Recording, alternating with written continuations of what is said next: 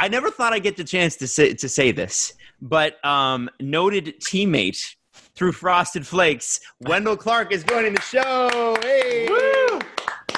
So we're here. And Wendel, none of us are great athletes, but you are. And it's pretty cool to be able to be working with you on this. And I mean, like, obviously you got teamed up with Frosted Flakes for the playoffs.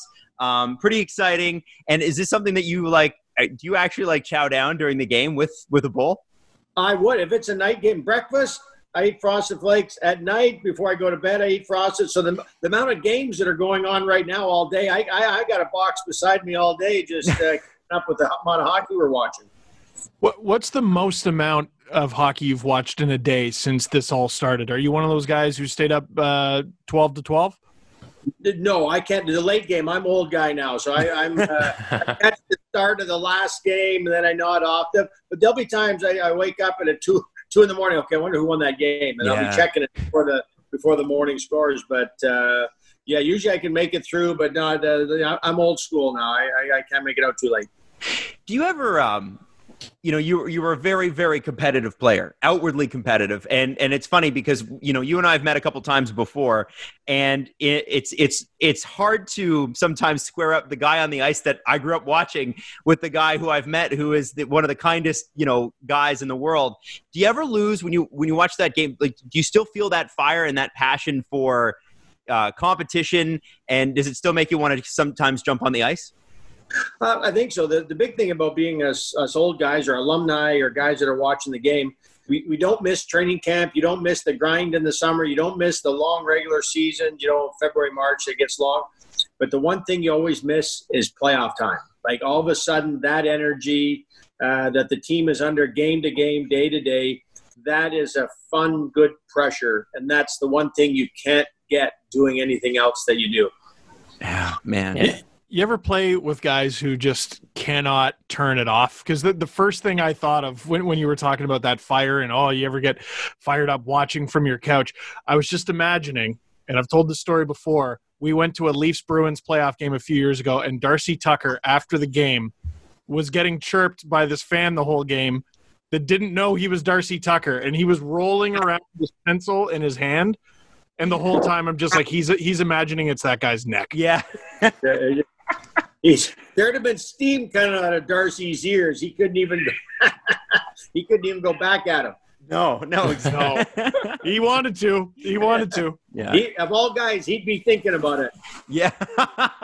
Who would you say is like, when you were playing, like, who was the most like overly competitive player? If you can name one, like, really could not shut it down, could not stop being that all the time. Because I think it's a mindset in sports. There's lots of people with talent, but it's sort of what's between the ears that gets you over the hump. So is there anybody you can remember that you go, wow, that was a real competitive streak, never seen anything like it? I don't know about any. Everybody has to have it at the highest level, and whether you're the finesse guy or you're the guy that throws his weight around or whatever, everybody has that. But probably a guy, and the reason why he does really well at what he does now is Gary Roberts training the guys in the business that he is. Whether he's skating with the guys who are working out, he's probably more intense, and he's the one coaching the kids. The new NHLers or the up and comers. So he's one guy that's really kept the intensity for playing and tries to stay as close to it as possible. And at 50 years old, that's pretty good to keep that kind of fire going. Wendel, should we be surprised that he? Sorry. Oh, go ahead. You said you like Frosted Flakes in the morning and then sometimes at night during the game. I'm a big fan of chopping up bananas and putting them into the cereal while I'm eating it. Do you put anything into the cereal? I've seen it a lot, but I don't. No, I am what it is. That's why I got the box open, and that's why I have it. Purist. I don't no additives. It's perfect for me as is. All right. Steve, go ahead. Well, I was going to say, we shouldn't be surprised he said Gary Roberts to the last thing. The guy who got into a fight at an alumni game. Yeah. Him and Drapes going at it in the alumni game. Everybody else on both benches were going, well, they're the only two guys that are serious. The rest of us we just quit when it gets that. Actually, that game was amazing. I know Steve was there. Yeah. But watching Mike Palmateer get on the ice, make a save, and a great save, and then have to shut it down. A guy like that who played, a long time ago now. You have to admire that, the fact that he even strapped on the pads. And have you dealt with Mike much? What's he like? Yeah, no, Mike's great, and he was kind of making the saves that he was back in the early '80s. That was his style. It was awesome. I think he hurt himself at the save, and he was done. But and at that age, 60-some years old, out there with the young guys. I can call us guys young guys that are 50 now, and he's out there. But it's great when we get to cross and do the alumni stuff. And Palmy, he was a competitor when he played, and anything he does, he competes and has fun at it. And so he was just, like I say, he scouted with the Leafs for a bit, but was also one of the good guys of the game. Mm-hmm. When we've seen a shift in the NHL, a lot of teams have gone very young, very fast, and in a lot of cases, a lot more aggressive in the, maybe not in the 80s sense that you guys would have been used to, not as outward, but you've seen teams like the Bruins who did come up as young guys who were tough. And one of the things that they seem to have is a mindset. There are teams that have that mindset, and it takes years to grow, and it takes lots of failure to grow. And I was curious to know, because you came into the NHL, you had a huge splash, and were a hero here, and still are because of it. But there is so much more that goes into hockey, and especially playoff hockey, than just scoring goals or punishing people. And I wondered about, how long you felt before you were truly like a mature NHL player who it's kind of like, you throw anything at me and I can handle it. I don't know. I think every individual is different. I think everybody you ask will say, I'm ready, I can handle it, because they're a pro athlete. Whether they're 18 or 30, they're going to say they can handle it because they're there. They're in the moment. But it is something that hopefully your teams of young players have a fast learning curve, in that they get the hint right away. Because sometimes if you get the hint, it's not till you're 30, it's too late. It's too long as far as the intensity level. It's something I think a lot of the guys that play at the NHL level, or they call it, are you a pro yet? And that's really, yes, you can play hockey. Yes, you're a good hockey player, but can you bring it in game 5, 6, and 7? And right. There's, you're good enough to be there, but now you got to finish it. And it really has not a lot to do with your skill or your intensity. Is, do you do it at the same level all the time? And that's a real skill set that is learned, that I know coaches try to get that across. And that's why a lot of coaches or players don't like a lot of coaches sometimes, because they're pushing buttons. They're trying to find out the most they can about you to see how far they can push you to be as good as you can be. And they're not going to be the nice guys about it all the time. Their job's on the line, your job's on the line, and they're pushing your buttons. And that's it's how long does it take to be a pro, and then can you play as a team? Because the biggest thing is a pro hockey player, and it's such a big team sport, hockey, that everybody's got to be on the same page and buy into what their role is. You're the first line role, you got to do this. You're the fourth line, you do this. You don't do what the first line does. There's those things that you have to buy into, and if you don't buy into that, it's tough for that team to win. And a team like Boston's been doing pretty consistent at buying in. This year, with how the season started in the playoffs, I predicted young teams are going to do well, just because they can flick the switch, where the 30-year-olds are going to have a tougher time just turning the switch on after one practice, and now we're playing playoffs, where kids can do it quicker.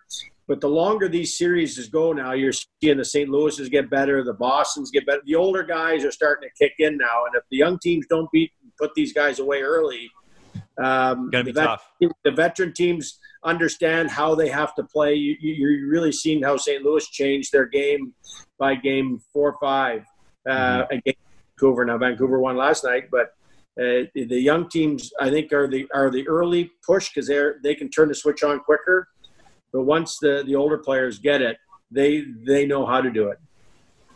And sorry, go ahead, Steve. Go ahead. Well, I was going to say, was there ever a eureka moment with the group that you played with? Because I'm finding myself falling in love with this Vancouver Canucks team, because I kind of feel like they found it. And I feel like for them, they obviously have a great coach in Travis Green.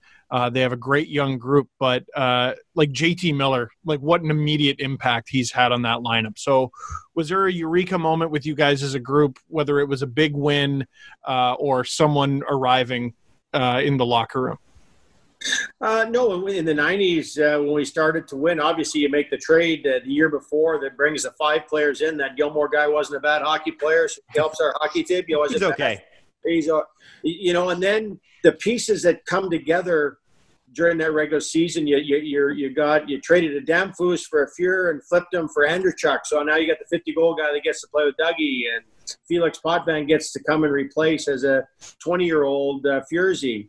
And it just kind of pieces. But then when we win Game 7 in Detroit, that was kind of hey, we are good enough to win. We won, and that's with the Leafs right now. You're hoping they get to that where they learn it on their own. You can't tell them how to do it; they got to just get it. And that Game 7 was it for us, because then the next 2 years we kind of rolled to the semifinals, and it just couldn't quite get there, but. It was you had a confidence within the team with that whole group of guys. Wendel, you talked about coaching and pushing buttons. Who pushed your buttons? Who was the best at getting to you? Well, really, I don't know. They all pushed buttons. That year we had with Bernsey, and everybody gets, because we won and we did well, and it's a feel good.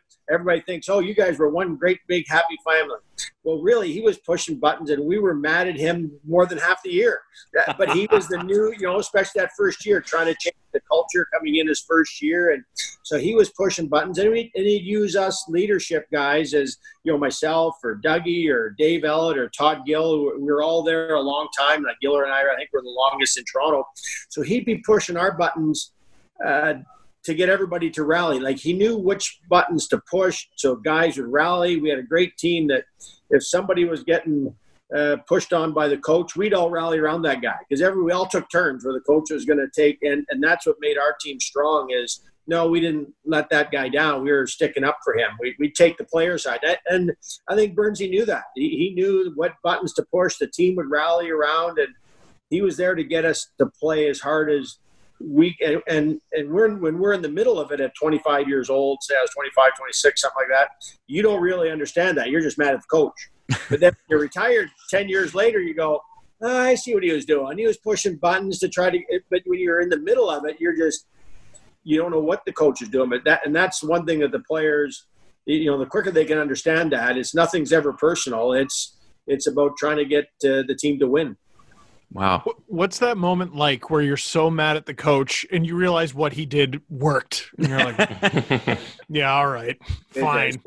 That's why you never vent on the head coach, because bad things might happen. You always vent. If you've got good assistant coaches, you vent on the assistant coaches, because he's there to take that. That's what makes great assistant coaches. And then he understands that you're just venting, and then he tells the head coach nothing. Because you may say something that is just going to bury you for the team, right? If you said that what you wanted to say to the coach. But if you say it to the assistant coach, if he's a good assistant coach, he vents it, he lets you get it off your chest, you feel better as a player now, and you go about your day. And maybe there's something in there that the assistant coach can take to the head coach that is and does make sense. But really, he's there to be a buffer, and those are the guys you vent on, the assistant coaches, not the head.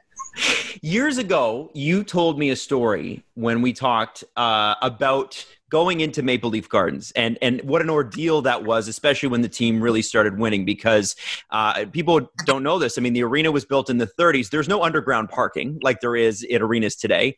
There's no parking lot at all, in fact.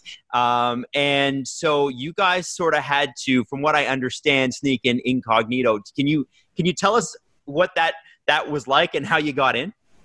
Well, I would go, and I always knew the hot stove was open, so that looked like just a plain wood door on Church Street, and you didn't even know that was an entrance to the hot stove. The first early private clubs in the day, the hot stove club going in the side door. So I'd sneak in there. During the playoffs, Dougie lived in the building next door for a bit, and so they'd have all the people lined up around the building waiting to get tickets in the morning for the playoff game. So Dougie not knowing how he was going to get in the building through the main doors, he threw on his jersey with a hoodie pulled up, and he walked to the front door as a super fan. Walked through the whole crowd, his head down with his jersey on, and then looked up at the security, and they recognized him, and that's how he got through the front door, because there have been about 2,000 people lined up around the building to get playoff tickets. And but that was a common thing. You parked out on Wood Street, and after a game, win or loss, there'd be 500 people hanging around your car waiting to get signatures, or when you're standing there writing signatures, the guy's got a Sharpie on drawing on the back of your suit, pretending he wants your autograph, but he's writing on the back of the suit because you lost your game. Wow. How many suit jackets do you think were ruined in leave losses?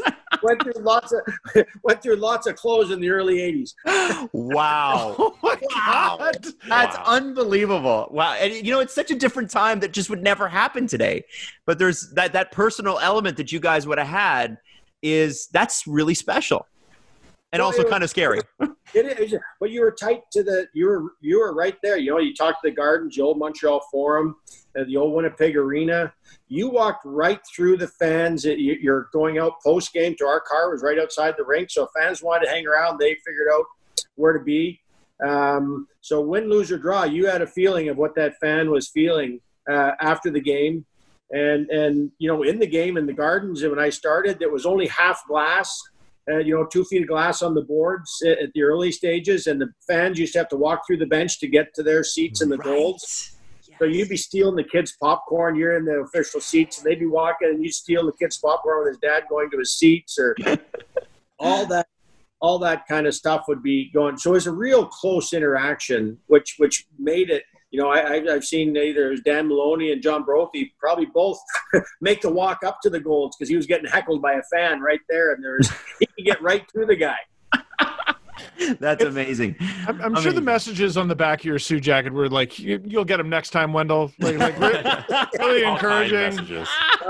Well, the only positive is because we weren't making any money then. I think we were. I think I was buying like 2 suits for $199. You get a deal, have 50 compared to the suits they're wearing today. Yeah. But, we'd be going through the jacket because that's it. The fans are hanging out right outside. As soon as you open the door, it was free game.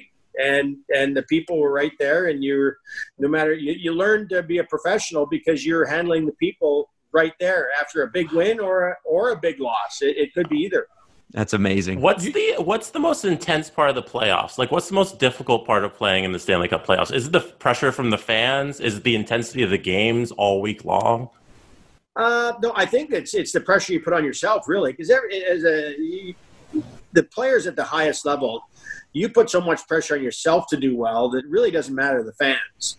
That's just part of it. But that's the exciting part of it is playing in rinks that are alive right from the get-go, like especially in Canada. But all the rinks come playoff time are alive and jumping. On the road, you're hated, and at home, you're loved. And that energy you can't replicate as a playoff game in any sport.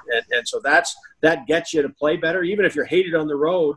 If your team can play well and you can make the road building go quiet because you're out playing them, that's like a home crowd standing on their feet. If you can get that visiting building dead quiet.